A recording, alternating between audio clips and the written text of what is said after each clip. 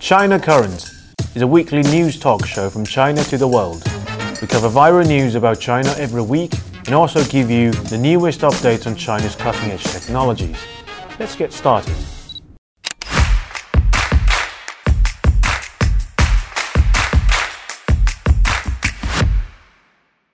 Hi, welcome to China Currents. I'm Chris.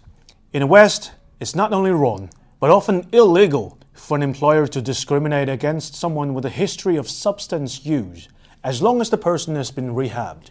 But recently in China, the production company behind hit crime drama series The Knockout was pressurized by millions of fans into deleting scenes featuring an actor who turned out to be an ex-junkie in real life, while vowing a zero-tolerance attitude for drug use. The actor played a supporting role of a drug dealer and was lauded at first for his acting skills. But viewers soon recognized him to be the former singer Han Xiao, who was kind of big in the 90s. That made his detention a well-publicized case. In 2009, he was caught by police for taking drugs including meth and ecstasy, and after spending the next 3 years in a mandatory rehab center and having recovered from addiction, he became a drug awareness ambassador appointed by the Beijing city government. And in order to start afresh, he changed his name to Han Pujun and set aside a portion of his wealth to create a charity fund. And over the past decade, he took up acting jobs and played minor roles in a number of TV series without causing suspicion. But this time, the very success of The Knockout blew his cover. Many people are outraged to learn that celebrities with drug-taking history could actually get around anti-drug rules and get back their high-paying jobs. Now, unlikely to make another comeback ever again, Han Xiao's showbiz career has effectively ended, but a moral debate on whether ex-addicts could receive a second chance has begun and ended rather quickly. The public answer is a resounding no. China has a strict legal and moral codes on drug-related issues. While the anti-drug law stipulates that persons receiving treatment of drug addiction shall not be discriminated against while they go to school, get employed, or receive social welfare, there's a catch to it. You could be subject to additional government decrees and industry rules that bar you from getting back your career. If you're a celebrity, you will never be allowed to re-emerge in public view. For example, the National Radio and Television Administration, China's top media regulator, explicitly bans TV stations and other media outlets from broadcasting any content featuring stars who have used drugs or visited prostitutes. Legal experts say this ban should be interpreted to encompass all platforms, including live streaming, stage shows, and virtually any commercial performance. And that means the moment you're caught using drugs, your stardom is over. Doesn't this contradict with the law? Why is China so unforgiving to those who turn over a new leaf? Why punish them further when they are in need of societal support? But in fact, China is hardly an exception in meting out severe punishment for drug offenses. Asian governments are generally much harsher than the Western counterpart in terms of anti-drug policies. And whatever color ribbon programs there may be, Asian cultures attach much stronger stigma and shame to those with a drug history. Why? Reason number one, history. In ancient China, people used to have a more lax attitude towards drugs, which were concocted by alchemists to boost health, longevity, or sexual performance. And these substances were often toxic and restricted to the upper echelon of a society. But things changed in the 17th century when Western colonial powers got involved in the lucrative opium trade, setting off an enormous social trend in China for smoking opium as a recreational drug. What was thought to be harmless leisure turned out to be life-destroying addiction. And the Qing government had no other choice but banning the use of opium, which led to a clash between China and Britain in the mid-19th century known as the Two Opium Wars. After losing the wars, China was forced to pay money, cede territories, and further open up its market. Worse still, it led to a series of similar arrangements with other colonial powers, effectively plunging China into a century of humiliation. Now if you go to Beijing's Tiananmen Square, there's a giant obelisk called People's Heroes Monument. You will see on its pedestal reliefs depicting 8 major revolutionary events that led to the founding of a new China. And the very first episode among them is the destruction of opium in 1839. The US would ever add Richard Nixon to Mount Rushmore for declaring war on drugs, or erect a statue for the DEA agent who hunted down Pablo Escobar on Lafayette Square. Can you imagine anti-drug movements occupying such a central place in the narrative of regime's legitimacy to rule, that one of the first social reforms introduced by the communist government in the 1950s was to eradicate opium in China? Millions of addicts were forced into treatment, dealers were executed, and poppy fields were replanted with other crops. They were sending a message: never again shall we ever condone something that nearly destroyed us. And for this reason, China doesn't view drug using as a mere personal vice, or drug addiction as a medical condition, but something much more corrupt, dangerous, and inherently evil that could eventually trigger a civilizational collapse. And reason number 2, morality. Every society has its own moral standards, but unlike many places where the church plays a dominant role in teaching morals, China doesn't have a lot of churches, even if you count the underground ones. Religion isn't a central part of Chinese social life.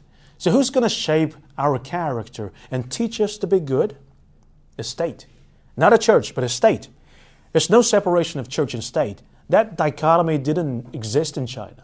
In this regard, China is different from many former communist nations where state atheism didn't quite survive the collapse of Soviet Union. Many former Soviet countries have become more religious. Just look at Putin and his bestie Kirill, the patriarch of Orthodox Church. Because religion was always there, fundamental to people's way of life. But China doesn't have a strong monotheistic tradition. It's not as if revolution or dictatorship suddenly killed it, leaving a natural spiritual vacuum that is to be refilled later. It just wasn't there. So as to create a moral order, the Chinese Confucian state has engaged for centuries the intellectual class, which in modern times has expanded to include writers, musicians, actors, artists, and other cultural workers in general, who, in Joseph Stalin's words, are engineers of the human soul. For example, music is viewed both in ancient Greece and China as a powerful shaper of our character. Those who use it as a vehicle to express possess the ability to profoundly influence us for good or for evil. And not just musicians, but cultural workers in general, through their works, inculcate moral values, provide moral basis, and guide a society along the moral path. In this way, they function like the clergy, save for that they don't officiate weddings. So, in order to maintain a good moral influence on the people, naturally, the government wants to remove bad apples from the barrel, just like the Catholic Church would sack pedophile priests. And to carry this church analogy one step further, think of the best cultural workers, according to the socialist ideal, as canonized saints, for whom moral integrity should weigh as much, if not more, than their artistry. This is what China demands of them. Even before the communists came into power, Chairman Mao delivered a famous speech in Yan'an outlining the role of literary and art workers in the revolutionary struggle, which is not to create art for art's sake, but to serve the proletariat and masses of the people. Translation: as ideological vanguards, you need a sense of direction. And in the post-Mao era, market-oriented reforms gradually reached the cultural field. Once was a cautiously guarded bulwark of ideology, and gave rise to an entertainment industry that had been non-existent. Money and fame transformed the saints into idols worshipped by millions of people. And the state has also receded from its previously omnipresent role, but still looms large. Now it doesn't always dictate explicitly what kind of cultural product people should or should not consume, as long as they are promoting virtues, pointing in the right direction, and echoing with the main melody. Instead of complaining the Chinese government of being a snoopy meddler, we should probably take a more nuanced view that of why the state insists on moving the whole society in a specific direction. And the third reason is money. We've covered history and politics, two areas most people don't give a whatever. But still, Chinese internet users, ordinary folks like me, were outraged by the ex-junkies' TV appearance. Some criticisms were so fierce that they could be shocking to strangers from outside our culture. But in China, Every time a morally compromised celebrity attempts to make a comeback, he or she is going to face intense public anger. That scum will get a second chance over my dead body. So in spite of being commercially successful, or perhaps exactly because of it, celebrities have trouble coming back. They will not be only deplatformed by the state, but also cancelled by the crowd. Oh yes, another type of cancel culture here, rooted in another kind of social justice. Any surprise? In China, it is widely believed that big money in entertainment has distorted the acting profession, so much so that popular actors and actresses are grossly overcompensated for their often subpar acting skills. Such a reward system that confers an obscene amount of money to the incompetent few could only be justifiable with additional clauses on their behaviors.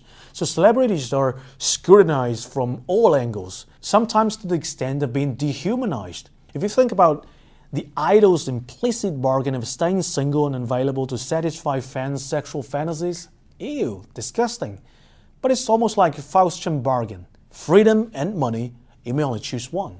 If you've sold your soul to the devil, play by his rules. You can't have your cake and eat it too. If you make mistakes, exit now. Choose any other line of work. The law is there to help you reintegrate into society, but never dream of coming back again. You ruin a chance.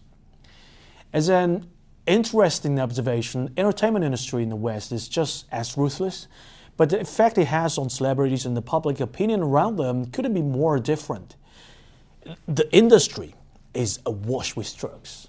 The trend has begun at least since the 1930s and got strengthened during the counterculture movement in the 1960s. Songs and movies have started to feature drug use so frequently that an average teenager was exposed to 85 such references per day. And this stat was obtained before the opioid crisis, now more than a decade old. And people argue whether such exposures have educated children to stay away from drugs or encouraged them to experiment with danger.